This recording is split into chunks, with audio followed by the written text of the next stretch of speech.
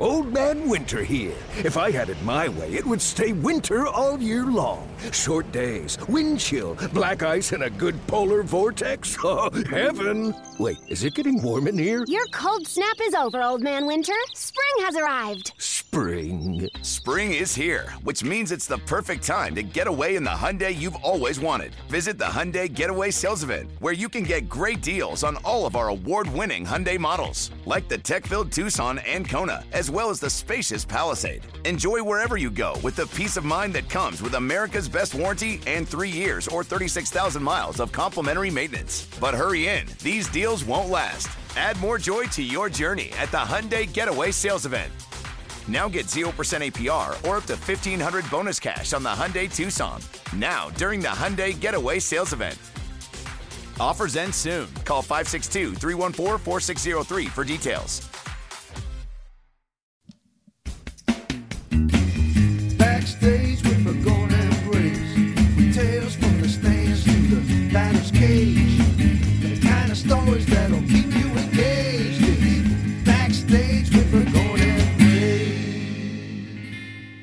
Hi, everybody, and welcome to Phillies Backstage. I'm Tom Burgyone, joined by John Brazer. And, John, we got an old friend here from 97.5, The Fanatic, and NBC Sports Philadelphia, and your old co-host on the radio, Ricky Bottalico. Tom, What's up, guys? I'm shocked. You know, it's funny. Yeah. I think we did this with Tommy Green, too. Tommy Green, same thing. I forgot that we haven't had him. We're going through, like, who should we get? Who should we get? And Ricky Bottalico's on TV every day. He's on the radio every day. He's a great buddy of both of ours. I used to co-host a radio show with him, and we totally spaced on Ricky Bo until... It's only taken 4 years. Yeah, Rick. let me just say thanks a lot, guys. Thanks a lot. You're very forgettable. Actually, that would be a good thing in my job. We wanted to make sure you had enough stories for us to come on. That's right. You got a boatload. Stories galore. Ricky just said my job. So I am fascinated. Thanks for coming down here. It's 9:30 on, Wednesday morning.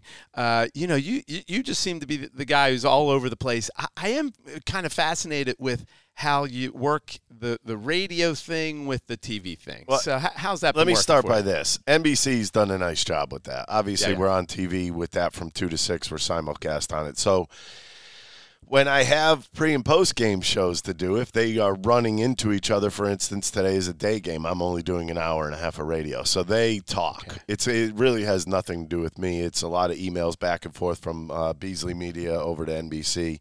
And, they give priority, obviously, to my pre- and post-game shows, and they give me that kind of luxury, I guess. But they also put a studio over at NBC.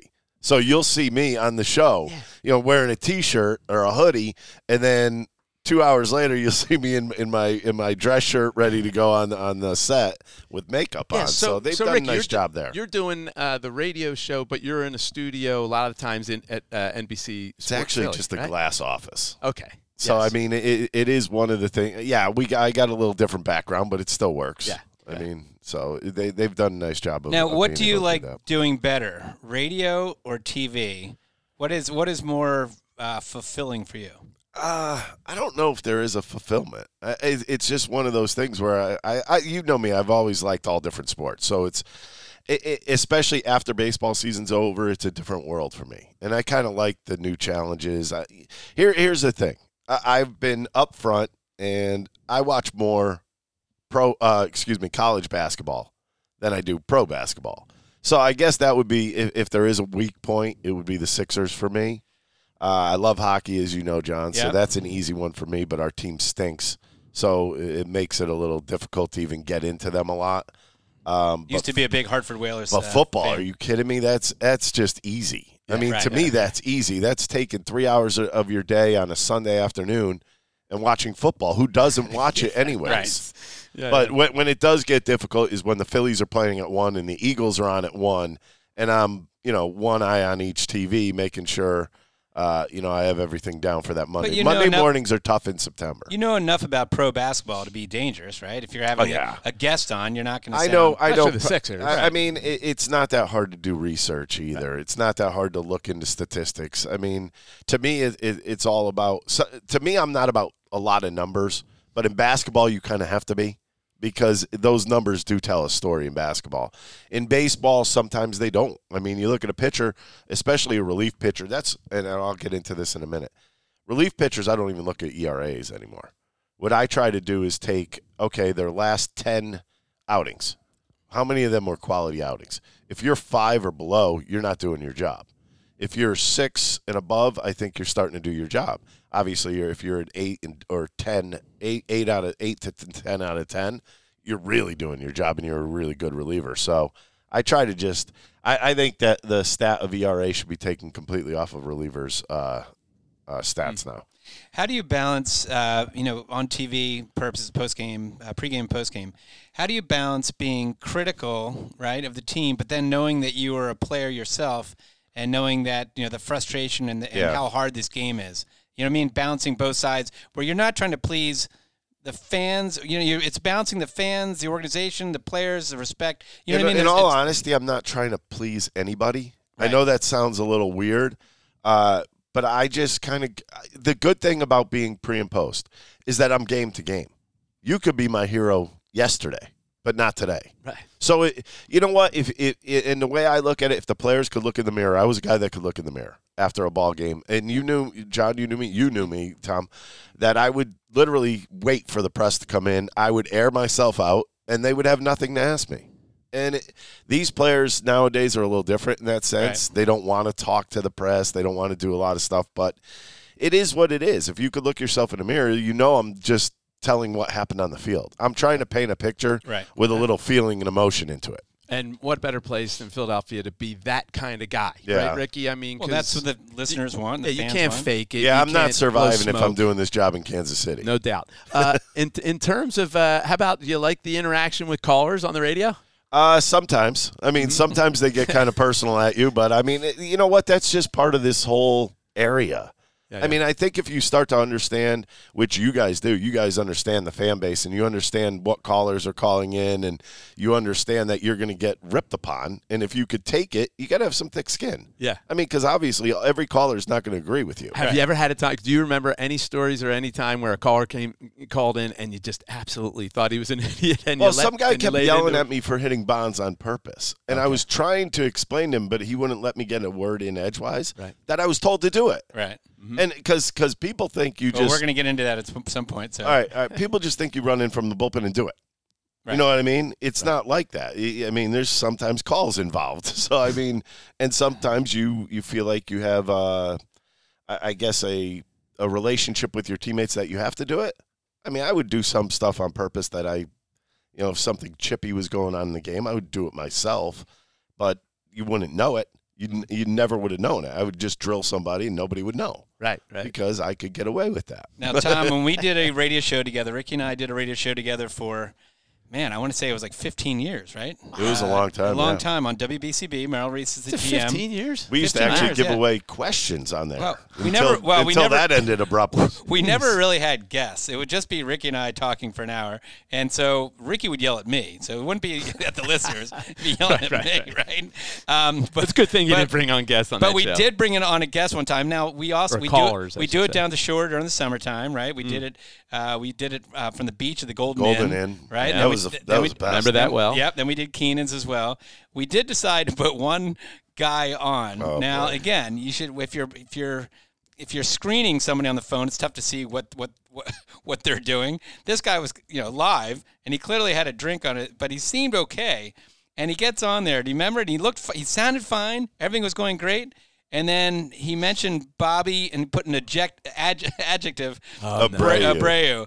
And next thing you know, and I don't think back then, it was a smaller station. We didn't have a 7-second delay. No. So next thing you know, we're like, all right, that's the end of our guests going forward. And I think we were asking him like a trivia question. Right, we were asking a trivia question. The answer was Bobby Abreu. Bobby bleeping Abreu. And he throws it in there, and we're like, oh my gosh. So yes, a lot of fun with Ricky Bo throughout the years. There were some interesting venues. Yeah, we would actually do it from the beach when it was the Golden Inn. Feet in the sand. Feet in the sand and 10 feet from people coming off the beach. Yeah. Right? And then 10 feet from a tiki bar. And there's the bar. I was going to say, the tiki bar is right there, and the pool's right there. Right. So I'd be making this big point, right? Getting into this deep philosophical issue about the team, and I said, "What do you think, Ricky?" He was like, "Huh?" Oh, because he's staring at what's coming on. I would get caught staring, What a life! What a life! I had just gotten divorced, so I was looking. There was no doubt. Well, let's talk. Can we go through his life? Because Ricky, I think you've got an absolutely fantastic. A lot of people John, because I mean, you've co-host for 15 years, but you've never really delved into the background and the history of Ricky Bo. And I want to. So let's get into that. So all the people, you see him all the time, you hear him all the time. You grew up in the Hartford area, right? Yep. And you basically you played, obviously, baseball, but what other sports did you play growing up? Oh, everything. I mean, anything that you could get your hands on, I think we played.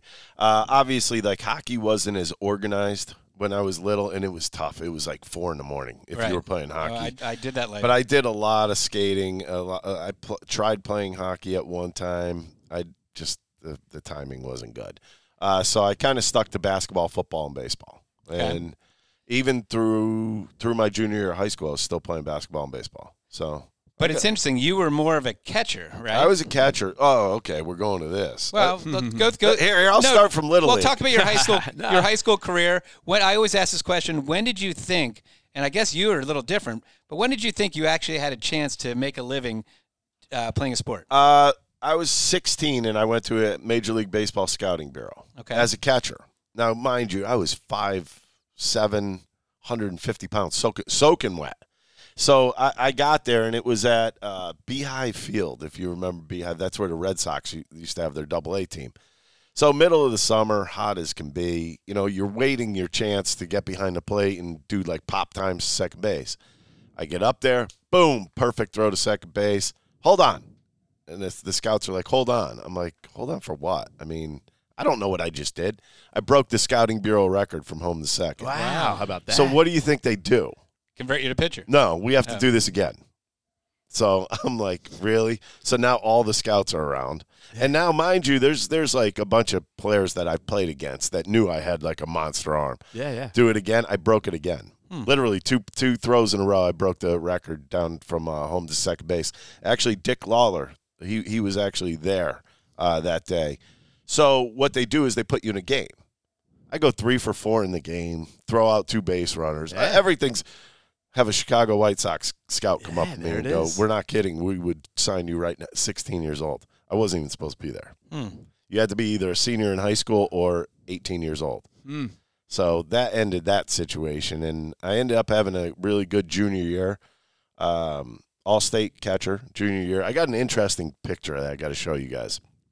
There were 12 players that made the all-state team. Myself's in it, Rico Bronya, Brad Osmus, and I believe Jeff Bagwell are all in that picture. Wow, how about that? And it's pretty interesting because, back then Connecticut wasn't exactly a hotbed for Major League Baseball players, but it ended up Bagwell turning from that area? I played against Jeff Bagwell since I was like 14. I did not know. I know that. Rico was. But I actually homered off of Jeff. And he was a pitcher shortstop, believe it or not. And did you know Rico pretty well back then? I did not. Rico was from like the western part of Connecticut, so we didn't play them a lot. I was more central Connecticut to the Long Island Sound area, so we Rico would play went all to those. a boarding school. Yeah, right? I forgot where he went. Yeah, he was at Watertown High School. Yeah, and then he went to like Taft or somewhere. Yes, Taft. I was think it Taft? was. Okay. And so we didn't play them. I mean, we never played them. But Jeff Bagwell was actually in my conference in high school. I went to South Catholic. He went to Xavier, so we played each other at least twice a year there, plus in summer ball and stuff like that. Yeah, and then you went to small college and transferred. I went to Lakeland, Florida. I went to Florida Southern College. I was recruited to go there. And you know what? I would have stayed. I love the baseball life, but it was, I'm not kidding you, down there, it was every day. Right. There was no, studying. They didn't care about studying. Nah. I mean, I was getting B's in my classes without going to class. So I probably should have just stayed. Would have had a better GPA in the end. But I look at it this way. It was one of those situations where I learned a lot in a year that I was there. But that's where I also learned that having 2 positions was better than 1. So when did you make that switch from catcher to pitcher? Was it there? I was doing a lot of bullpen stuff there. Okay. And it started in an odd way. It was like we were like I redshirted, so we had like redshirt games. It was which you were not supposed to do, I don't think, at the time. But we would go in there, and I would we would throw like BP. You're doing to a each lot of other. things that you're not supposed to do, Ricky. Yeah, I've already fired 2 already. Well, I'm sure there's gonna be more. I started by throwing BP, and one of the coaches was like, "You gotta pitch." Right. And I was like, not yet. And it just turned out I ended up going to Central Connecticut the next year, and I was catching a midweek game. Now, midweek games, we didn't send our whole squad. We'd send like 2 pitchers. It was 7 innings. So you think, we'll get through this with 2 pitchers, no problem, blah, blah, blah. And it was Fairfield University, and one of my best friends on the team, Todd Martin, got hurt, his elbow during the game, and I was catching. I was like, hell with this. We don't have a lot of pitchers. I'll pitch. We have 3 catchers with us. And you had never pitched in a game before? Not in college. Right. Not in college. So I went in, I struck out 12 in a row. Wow. With the bases loaded to start with. So did you have a little bit of a hook? I had a curveball. Okay, all right. I had a curveball. But it was funny because I lo and behold, I end up starting pitching more. I end up starting one game. Northeastern was number 12 in the country at that point, and I went in and I threw a 1-hitter against them. And so the Phillies at that point, well, at this point now scouts are starting to notice that I got a pretty good arm. Right. So my manager in college says I'm not signing. He said he's definitely coming back for his last year. So I was like, hell with that. I don't want to go back. I want to play professional. But that was a whole goal of mine. Right. So I go to the Greater Hartford Twilight League for summer ball. Right. I have an appointment to go to the Cape Cod League. So I'm going to the Cape Cod League to pitch, which ironically would have been the same day that I ended up starting my minor league career. But anyways, I get a call from the Oakland A's. They want me to go up to Holy Cross College and throw for them. There's a good chance I get signed. So I was like, okay, and this was on a Thursday. I pitch on Saturday beforehand. Phillies call, Dick Lawler calls and says, can you pitch in 2 days? Ended up pitching in 2 days. I got signed out of a car, and then next thing I know, less than a week later, I'm the number 2 prospect on the Phillies pitching. Wow. And so it's Dick Lawler. That's why, because when I was reading I didn't know that about your, that you were kind of undrafted and you were in this amateur. Dick Lawler was actually from South Windsor, Connecticut, which is where I was playing in the Greater Hartford Twilight League. And it's funny because when you read about your life, they make it seem like you were a catcher in a beer league, and you got signed up, but you were pitching, right? Well, I was catching 3 out of the 4 games a week. Okay. So it was kind of like true. Yeah, I mean, but my ERA makes for a better story though. My ERA was just a joke. Yeah. I mean, I was just throwing fastballs and then like change ups. I called it a splange. It's kind of a half change up, half split, and I was striking everybody out. And I think I gave up 2 runs the whole year. Yeah. And no home runs. I've given up 2 runs. I was like 15-0 with like a .4. Yeah. Something ridiculous. Right, can I interrupt real quick? No. You just said splunge, right? Splange. All right, so tell me, and we'll get back to this story. You're going to the sweeper? We're going to do a timeout. There's no such thing. All of a sudden there's sweeper. There was a team, and I don't even know if I can say this word on a podcast, but between a slider and a cutter, a team put that up there on the board. A slider. Yeah, you said it, right? Someone put up there. So it was up on the scoreboard. I saw that. Yep. Right. So what now? These aren't new pitches. It's just, they're not new pitches. It's just their way of trying to make the game more adaptable to people now. Okay. And I guess maybe even a little comedy in it. Because a sweeper's been a curveball for a long time. A sweeper to me is a slurve, which is in between a curveball and a slider. I don't know why they changed that to sweeper. Now, I could see a sweeper being called from a sidearmer like Toby Borland used to do. Okay. That, to me, would be a sweeper. Right. Yeah, I don't know. More horizontal. I don't know who named. They're all made up. Yeah. I mean, if you think about it, the one pitch that's probably not made up is the fastball. Right. Everything else is made up. Going back to your story, Dick Lawler, it's fascinating to me, especially when a guy is kind of off the radar a little bit, and then a scout finds you or discovers you. Like, did you have a special relationship with him after you signed? Like, did you keep? I did. I kept in touch with him, especially through the minor league system, and like kind of when I got to the majors, he's like, "Well, now you're on your own," type thing. I mean, and that's how it was. Yeah. I mean, I wasn't his only guy he signed, so it was. Yeah, sure. It was. I'm sure they get bonuses and stuff like that especially when a player like that gets to the major leagues, but it was one of those things where I knew him beforehand. Like, I didn't even know he was a scout for the Phillies when he would come around. I thought he was just some guy that liked baseball and come watch baseball. And did they always see you as a relief pitcher, Ricky? Yeah, I was a little annoyed because as a starter, my first year in Martinsville was basically all about getting innings. So go and throw as many innings as you possibly can, and it was only a month. I mean, I only had a month to throw. They sent me to instructional league in Florida. Which may have been Martinsville's classic. Martinsville was the best. It was like a high school field, It John. kind of sucks that there's no team there anymore. Yeah. It was a high school field. It was. It definitely was. I could tell you right now, the Riggs family lived in left field, and they used to have pig roast for the team. Pig roast. There you go. I mean, that's how it was. Did you live with somebody on the team? I did. Joel McIntyre was his name. And they had we had a house to ourselves. They hardly had any stands for fans to sit in. Like you brought your own beach chair. And to the game, and the section they did have was all concrete. There were no seats. Yeah. It was the locker room sucked. Like that league, the Appalachian League, those locker rooms were horrible. All right, so where did you go from there? Appalachian League, I got sent to Spartanburg at the end of that season. I had 2 starts in Spartanburg, and I had 2 no-hitters going into like the 6th inning in both of those games. I only ended up giving up like 4 hits in those 2 games. Was Mel Roberts still the manager down there? Mel Roberts was the manager. I went from, Rolly DeArmas was in Martinsville. Then I got to there. It was Mel Roberts. Then, oh, man, what was his name? French name. This stinks that I forgot his name. It's all right. Roy Matika. Okay. It wasn't French. Roy Matika. Where was he? He was in this when I went back the next year. I started in Spartanburg. Okay. So then you started in Spartanburg the next year and then went to Clearwater. Right. And then from Clearwater, I actually got sent up to play in the Scranton Phillies game. And I played for the Phillies, so I knew something was happening. I got up there. I threw in that game. I was throwing like 95, 96 miles an hour, and they're like, you're going to Double-A. So basically I went from that Scranton game down to Double-A, and then everything kind of – once I got to Double-A, they put me right in a closer's role, and it was like – So when you got the call up in 94 – I got the call up in 93, and I was pissed. You got the call up in 93. August 28th, 1993. I still have the plane ticket. Did you get in? They made a trade. Wow. I was supposed to come in and be put on the roster on the last day of August so I could be on the postseason roster. They brought in Don Paul. Don Paul, that's right. Yep. So then your debut in 94, now that's interesting because that was my first year with the Phillies. Yep. That was Tom's first year as being the best friend of the Fanatics. See, I almost beat you both here. Right. Yeah. Well, he's been here for a while. Almost beat you both here. Right. I've been around 5 years before that, but that was 94 was the first time I was the main best friend, like the bestest friend. Well, he picks and chooses, doesn't he? I know he does.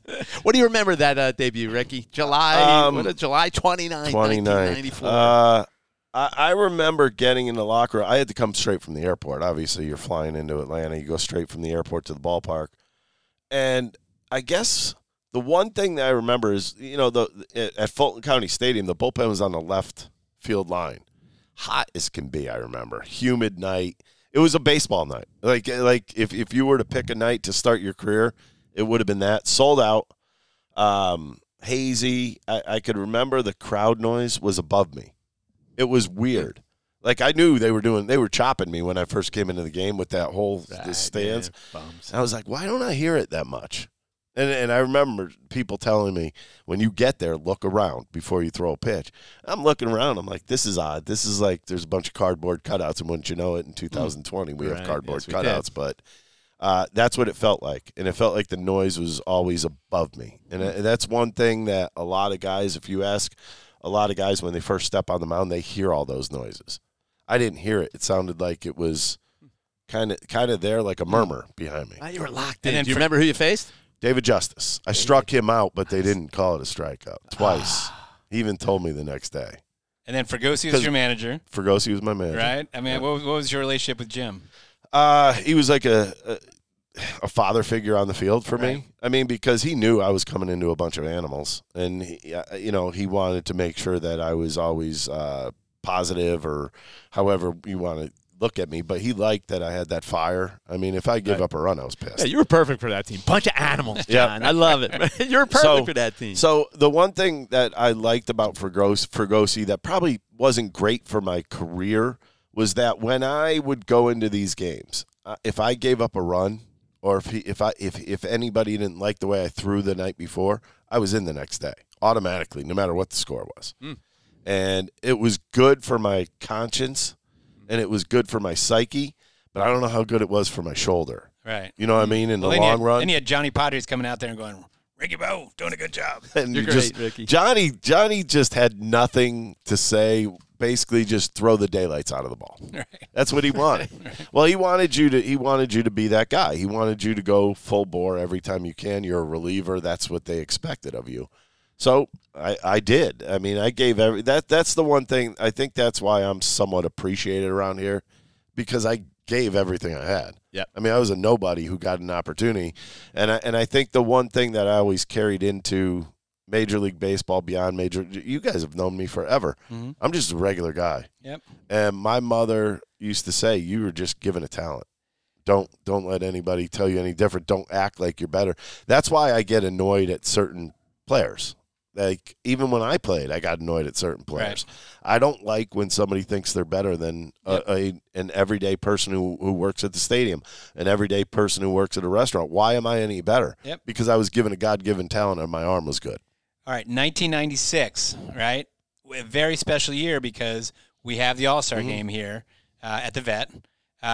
You're the representative for the Phillies, right? How cool is that to be the representative in the town where the All-Star game's held? I was scared to death. Were you? I was. I mean, in a sense that I knew that I could do my job out on the mound.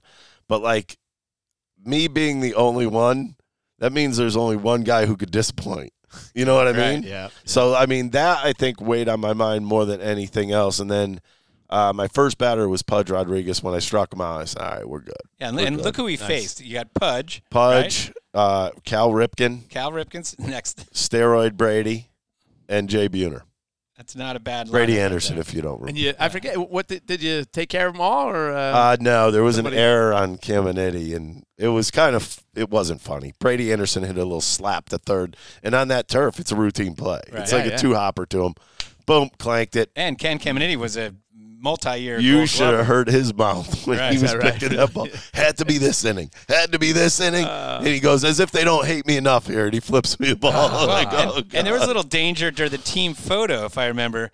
Cal Ripken. Yeah, tell broke his nose. Oh, I remember that. That's right. Hernandez, right? I totally remember that. Like was falling back and like fell back, smacked him right in the nose. I remember. So I'm facing Ripken now. I'm thinking, just don't hit this guy. Don't hit him in the nose. Which is kind of like a bad thought process to have on the mound. Right. Because if you think about your mind works, you guys golf. Yeah, of course. You think about the water, it's going in the water. So I'm like, just don't hit him. And the first one actually kind of rode in towards his hands. I'm like, all right. And then you're breaking the streak. So, imagine that. Imagine breaking his hand. By the way, speaking of golf, I've golfed many times with Ricky. Two things. One the is house. Well, hold on. Yeah. Well, one is we're on a course somewhere in South Jersey. It's down the shore. I forget which course. And I think it was Avalon. Ricky bombs it. I mean, he's lefty. Bombs it, right? Well, he bombs it, and it goes way into over the the out of bounds, right? Way over the trees. So like, we're not. I'm trying to cut the right. You could go over the trees, so I figured I'm going to go over the trees. Right. Well, it went over the trees, and I thought just into the woods. Like, oops. 2 holes later, some guy comes out. Running out. Whose ball is this? He knew Ricky had hit it? Well, he's yelling at Ricky. Then all of a sudden he goes, wait a minute. It's Ricky Bottalico. Yeah, it's like he didn't care. Yeah. I put a ball through his screen, and he was pissed. And all of a sudden, he finds out it's me. He's like, can you sign my ball? Yeah. He may have asked me to sign that ball. I think he did. The other one is we were playing in a tournament. Milt Thompson was on the other hole coming back, and Ricky was teeing off. And Milt was in the woods, and he had to make a phone call. So I guess he was trying to. But so he's in the woods to the right. We are probably about 150 yards down there. Just again, minding his own business behind a tree, making a phone call. Ricky Bo sends a drive that's a screaming line drive. It's going right for Milt. Oh, no. Milt's like, just thank God sees like the ball last second, and the phone goes flying. He's like, whoa! Can you imagine that, Milt? And the worst part is, Milt's one of the nicest guys you've ever. He comes out with a big smile on his face. Yeah, right. I'm like, you got to be kidding me, Milt. Have you ever hit anybody on a golf course? I actually have. I have. Yes, unfortunately, I have. About 280 yards away, though, I hit a lady right in the foot. Oh. She was standing. She was literally like standing next to a tree, and the fairway went to the right, and I hit it right on the line. Yeah. And she walks out as the ball's in air. Did it bang her up pretty good? Yeah, she went down. Sack of potatoes. Now, the other one is one of my favorite stories of Ricky is that at the vet, the clubhouse is on the surface level. Here we go. And our offices are on this, across the hallway, Yes. right? If you remember where we were. So Ricky at let's say it's a 7 o'clock game. Ricky at 6 o'clock would be in his uniform, and he's got a lot of pent up energy, right? So Ricky would, Come through would come to our office sure. and Talk to everybody. in full uniform, talk to Flirt everybody. with Kelly Jurgen. Yep, or Lisa Mamonis at the time, and other people. Oh, yeah. And I remember I played ice hockey in the mornings as part of the 715ers club at the Spectrum. So I can't believe I did this, but I used to bring my hockey bag and sticks. It stunk. And I somehow kept it in my cubicle, right? I don't know how that happened. Yeah, that's Remember those cubicles? They were gross. Yeah. Yeah, or maybe I left it. I'm going to say I left it over there, but I brought my sticks. No, I didn't do that. So anyway, Ricky would come over, would be, again, just have a lot of energy, and people are working. This is, hour before the game, and Ricky would say, Brazer, grab a stick and get down there, and I'd have a Milek ball, like the orange ball. I'd say, go down there and play goalie. So Ricky would down there again. Chrissy Long is over here. Kurt Funk, Dave Buck. We're all working, right? Right. And Ricky's like firing at me, and I'm playing goalie. And then I said, all right, let's switch it up. You play goalie. He's like, all right. So I take a First shot. I take a snapshot, right? And I didn't mean it for it, but it rose faster than I thought, right? Uh-oh. And all of a sudden, Ricky gets alligator arms. He can't get out of the way, and it gets him. Blames me. Notice how he's blaming me. It was my fault. And next thing you know, it hits him right in the mouth, and his mouth starts bleeding all over his uniform. All over the uniform. And what does he say? Frank's going to kill me. Frank Kotenbarger's our clubhouse guy who's in charge of the uniforms. He's like, Frank's going to kill me. Frank's going to kill me. Man, I was young. I was like, uh-oh, do I even have another uniform? I don't know. Well, Ricky's always been a man of the people. You'd come up after the games up to the press club and hang out with us, have some beers with Harry and the boys. I'll never forget the after the Atlanta 9/11 game. First game after 9/11. It was actually really emotional being up there. Wasn't that? Harry was like singing and Remember, he had everyone hold hands. Yep. Yeah. And we all sang "God Bless God America." bless America. And then we started cursing out the Atlanta Braves. Yes, all this pitching staff. We hated those guys. Yeah, we did. We had a good run that year for that team. 2001. We only ended up like a game and a half out, I think, or a game out. Yeah, maybe two. But yeah, I mean, yeah, we gave them a run for their money. Gave them a run. 2001. You know what? I wrote that down because Ricky, unfortunately, you were part of some pretty bad Phillies. We teams. were. I mean, that was the only shot we had. I was 2001. You know what made me tick that year? The whole Dennis Cook and Turk Wendell.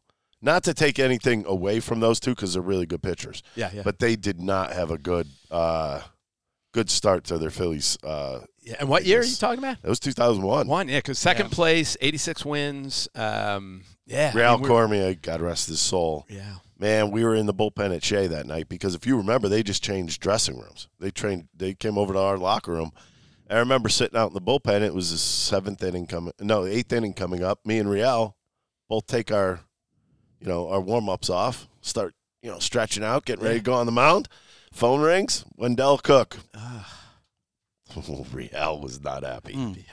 Woo. Screaming. You know that tunnel around Shea that you could hear all the way down? Yeah. Oh, he was screaming at Vernon Rule. Screaming at him. All right, you mentioned Barry Bonds. We got to get into that story. Yeah. Talk about that because you weren't expected to be pitching. I wasn't supposed to pitch. You weren't supposed to pitch that day. Tell the story about Barry Bonds and how you came onto the mound and what happened. Well, I had just come off elbow surgery, and my elbow was not healed. You've seen me. I went down for 30 days of rehab. I still wasn't ready. I was throwing 85, 86 miles an hour, and they had to bring me back up, or else I guess I had to go on waivers, which wasn't going to happen at that point in my career. And it was a Saturday afternoon, August 3rd, 1998, I believe is exactly what it was. And the worst part was my parents were in the stands. My mother was here, and she did not like any little piece of what was about to happen. Jerry Spradlin gets up in the bullpen. There was a phone call that came down that said, Bonds has got to get one. Okay. Jerry Spradlin gets up, warms up, and completely warms up. Why do you have to get one? He stole second base, and he was going for the old 50-50, I believe. Right, okay. Stole second base in a 9-run game. There it is. So there you go. There's your answer. And, he always had a cocky attitude. Everybody knows. But Jerry Spradlin was supposed to go in and hit him. So we get to the point where there's 2 outs in the inning. Jerry tells, I believe it was Ramon Henderson maybe. I don't even know who. I think it was Ramon Henderson. Gets on the phone. He's not doing it. Phone rings again. Now, mind you, I have sneakers on. I have sneakers, no glove, no nothing. And you can't fit in Jerry Spradlin's shoes. No, they're that probably would not size fit. 17. So the phone rings back, and it's Francona on the phone with, I believe, somebody, and they hand me the phone. I'm like, yeah, I don't have spikes. I don't have my glove. I don't have anything. They told me not to. Well, here comes Schilling down the golf cart, has my spikes, has my glove. I throw them on real quick. Wow. Mind you, they're stalling on the field because there's 2 outs in the inning. I throw 1 warm-up pitch in the bullpen, and that was it. That was it. I have to go in the game. Yeah. I'm not ready to throw a pitch.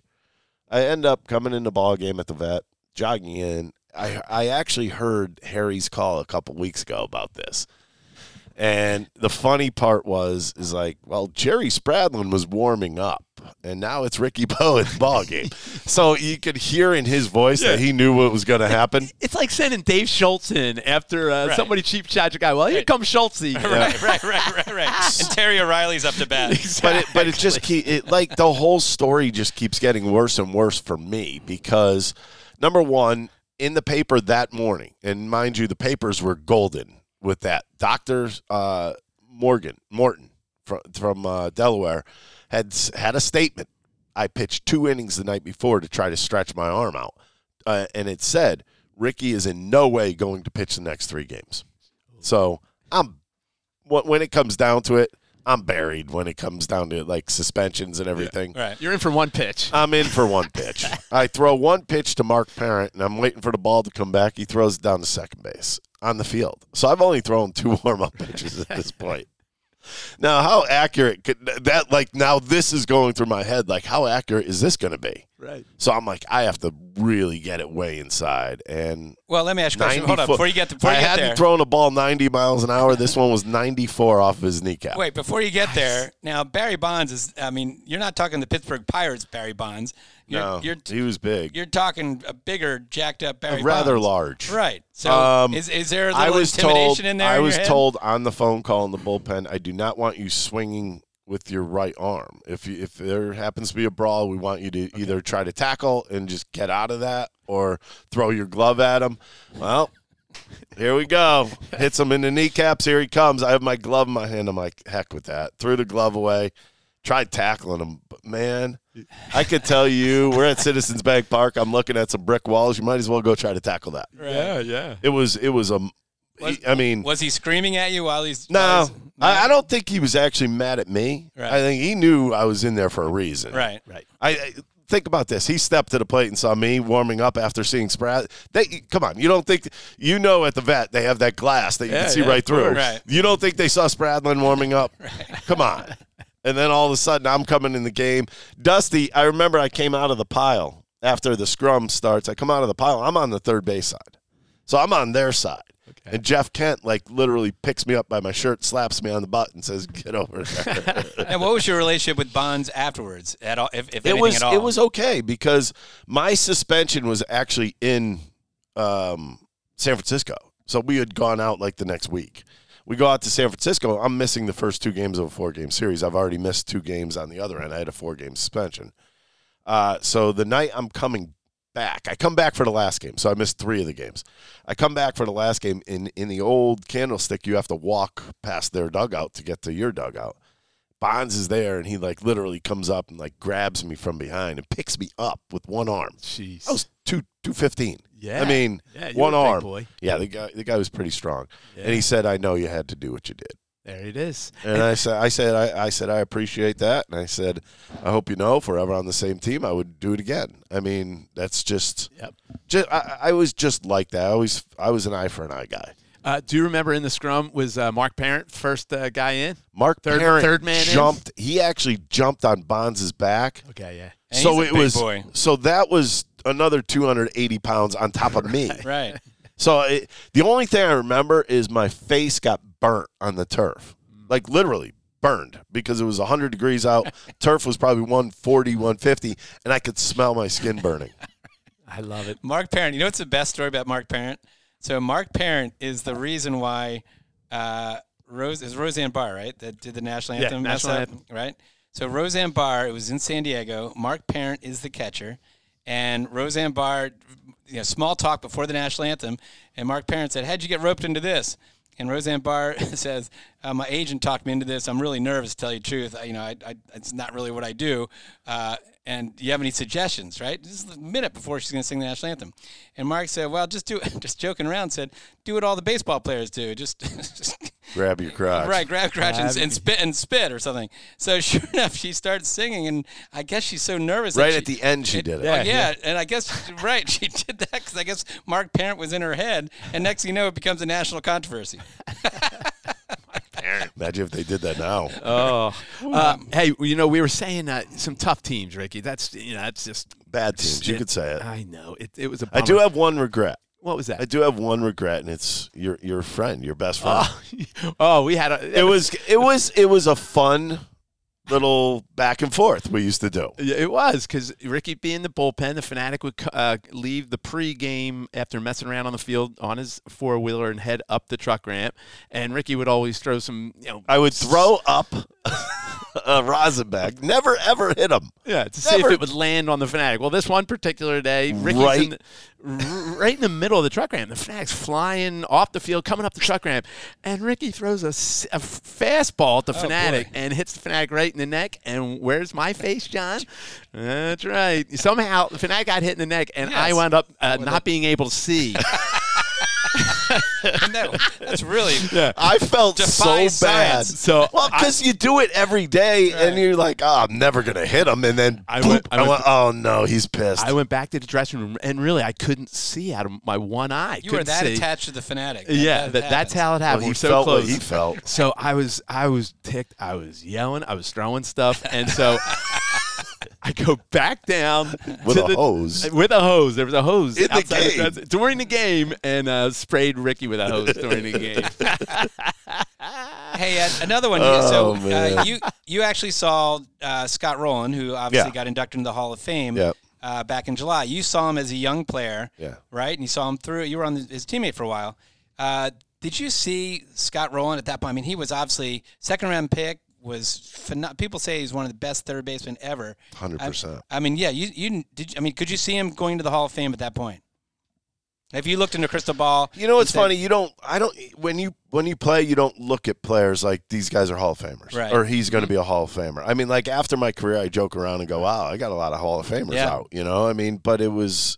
I don't think you looked at him like that. I was like, this guy's. You knew he was special. I mean, I could bring up 10 plays in my career, and I was a closer that he made that you just stood on the field and were like, wow.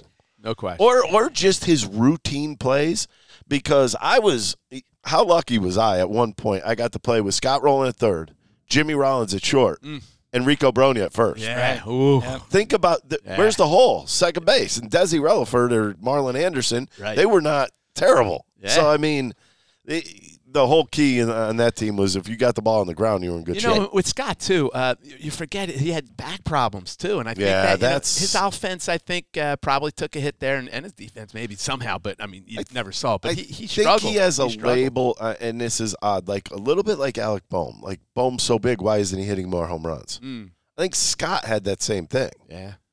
I mean, think about it. Scott Rowland was one of those oddities. I put him in an oddity with Ken Griffey Jr., because I used to watch, we didn't play against the Mariners very much. The only time I saw Ken Griffey Jr. was at the Doubleday Field when we had to play that game in '94. In Cooperstown. And when I met him, I was like, oh, my God, this guy is humongous. Yeah, specimen. And, like, I would say if I didn't see Scott, like, in the locker room and stuff like that before he even stepped on a field, I would have said, my God, that guy is huge. Yeah, linebacker. But when you watch games on TV, because he always put himself in that little squat when he was hitting. Well, I mean, he was Mr. Basketball in Indiana, and he was going to go to Georgia to play hoops. So obviously he's a phenomenal athlete. Talk about, because I think, in my opinion, I think Scott is misread in this town, and I know he's going to be honored in a couple weeks here in the ballpark. But talk about Scott as a teammate, because a lot of people get the misperception of Scott. I just. Again, maybe it's just me as a big fan of Scott, but I just think he's you were talking about earlier that you as yourself, you treat everybody the same. Mm-hmm. And I think Scott, same thing. Like the clubhouse guys, the trainers, the reporters, he had the same respect to everybody. Scott's a good person. I think a lot of people are misled by that. I think the whole situation, not everybody has the heart to want to play in Philadelphia their whole career. I don't know what kind of contract they were offering Scott. I don't know if it was legit. I don't know. I just don't know. I never heard the whole details. I don't care. Scott played here as hard as he possibly can. Yep. And that's the one thing that I will say about him. I mean, he was on the field, and I will tell you right now, whether his back felt well or whether his back was hurting, you wouldn't know it when he was standing on that field. And to be quite honest with you, not so sure a lot of people, if they would have played on that turf field, would have wanted to stay here as an infielder, because you're beating your body up every single day. And what does that do? It takes years off of your career. You know what? He made decisions that his family wanted to make with him. I don't have a problem with that. I think the problem is the bobblehead day. Was it the bobblehead giveaway? But he didn't start Scott his own Rowland day. day. But he doesn't control That was Francona's call, right? He doesn't control but that. who gets blamed for it? Oh, of course. Scott. Yeah. That's what happened. Scott got blamed for. Trust me, I do radio. I hear it all the time about Scott Rowland. I don't care about that day. Right. I mean, I understand what happened that day. It's unfortunate. It wasn't his fault.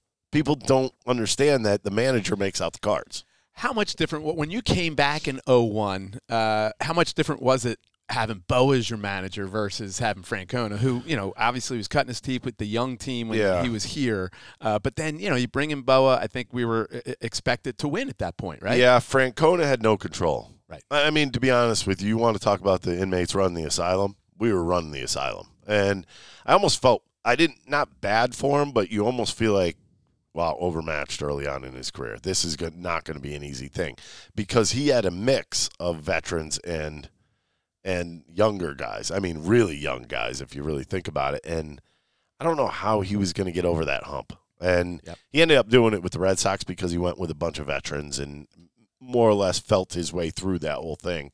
And then he turned into a really great manager. So, I mean, I just think that was the wrong place, wrong time. And then Larry Boa comes in, and Boa wanted complete control of the clubhouse. So, but I didn't have a problem. In all honesty, I had a problem with Francona because I think I was overused, abused, because we were short on bullpen guys, which I don't know if I should have blamed Francona for that. There's other people that could have been blamed for that, and I didn't do that. But when Larry came in, I think the one thing that I was clear about is I knew Larry. I came up, and Larry was here. I felt comfortable with him. He understood me. He knew I had fire like he did, so it was kind of like a good type marriage in that sense. And I knew he was going to give me the ball. So, being in the bullpen, I hate to say this, I don't give a crap who the manager is. Right. If that phone's ringing and my name comes up, I'm good. Yeah, makes Which sense. is why we started getting, myself and Real at the time, after the trade deadline, started getting a little, ticked off, to say the least. All right, and before you have a quiz, by the way, I didn't mention that to you. No. But there's an 8-question quiz. What Tom, if I fail? You're not going to fail because Right. you're Ricky Bottalico.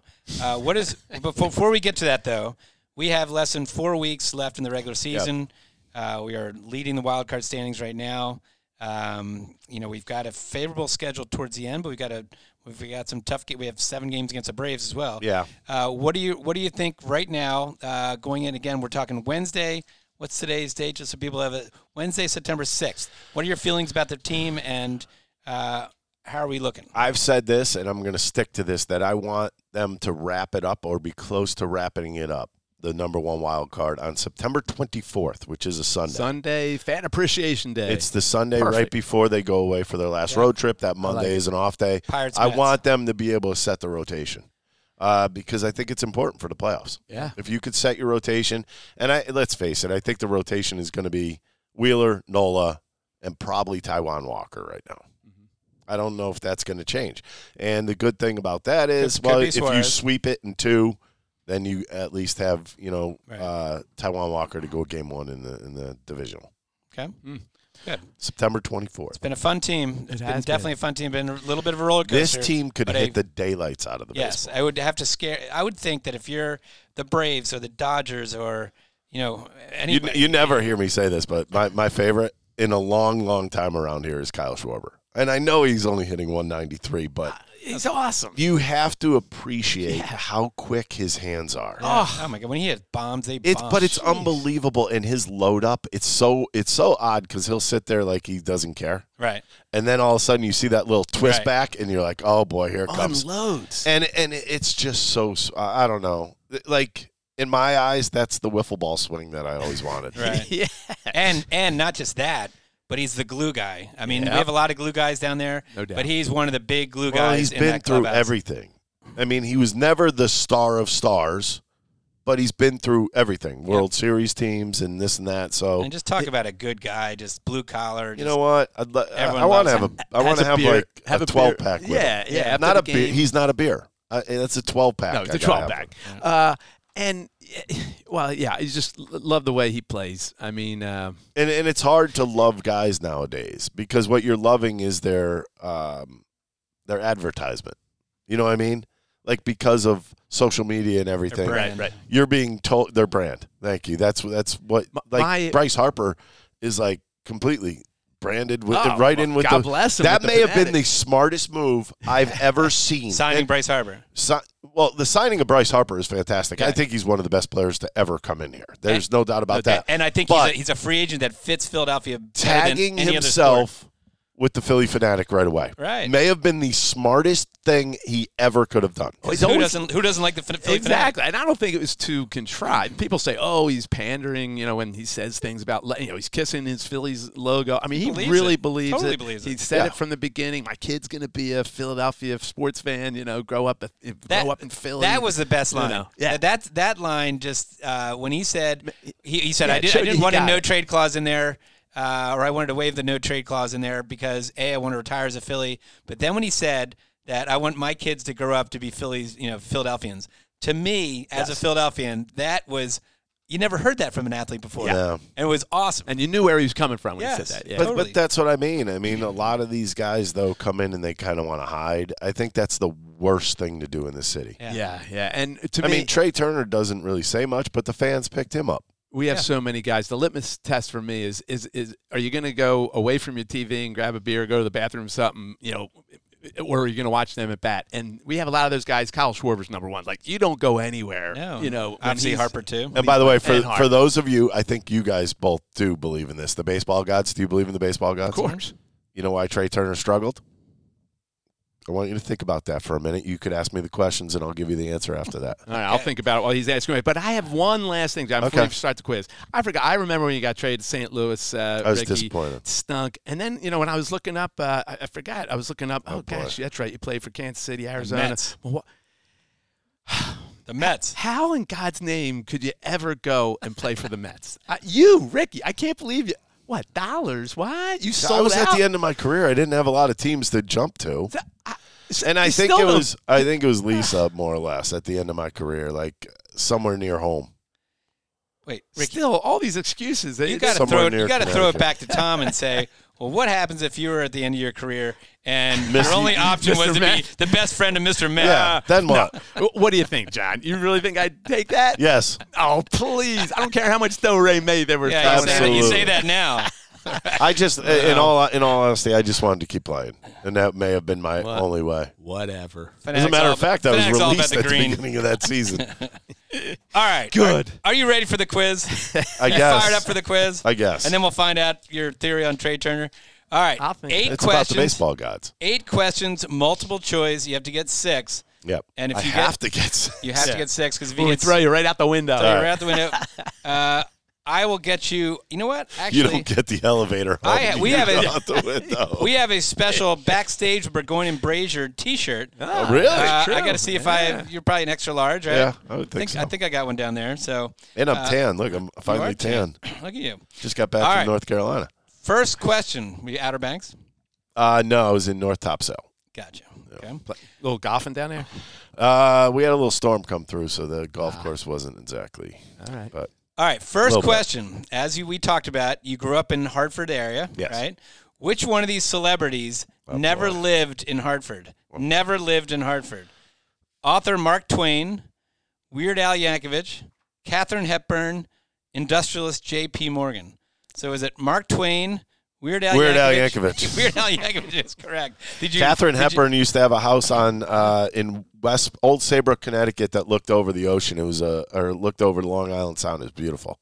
And then J.P. Morgan just I don't know. He's a tycoon. Mark Twain has his house up Mark there. Twain house in Hartford. Right. All right.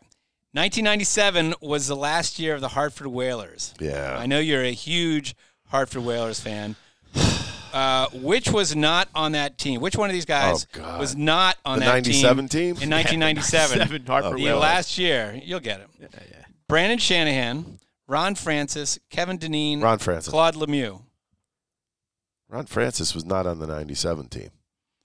Brandon Shanahan, Ron Francis. I just said Ron Kevin Francis Dineen, was not Claude on that Lemieux. team. I think you meant to put who was on that team, and it would have been Kevin Dineen. Was not. Uh-oh. I'm gonna do a little research. Brendan Shanahan was traded. But he was never on that team?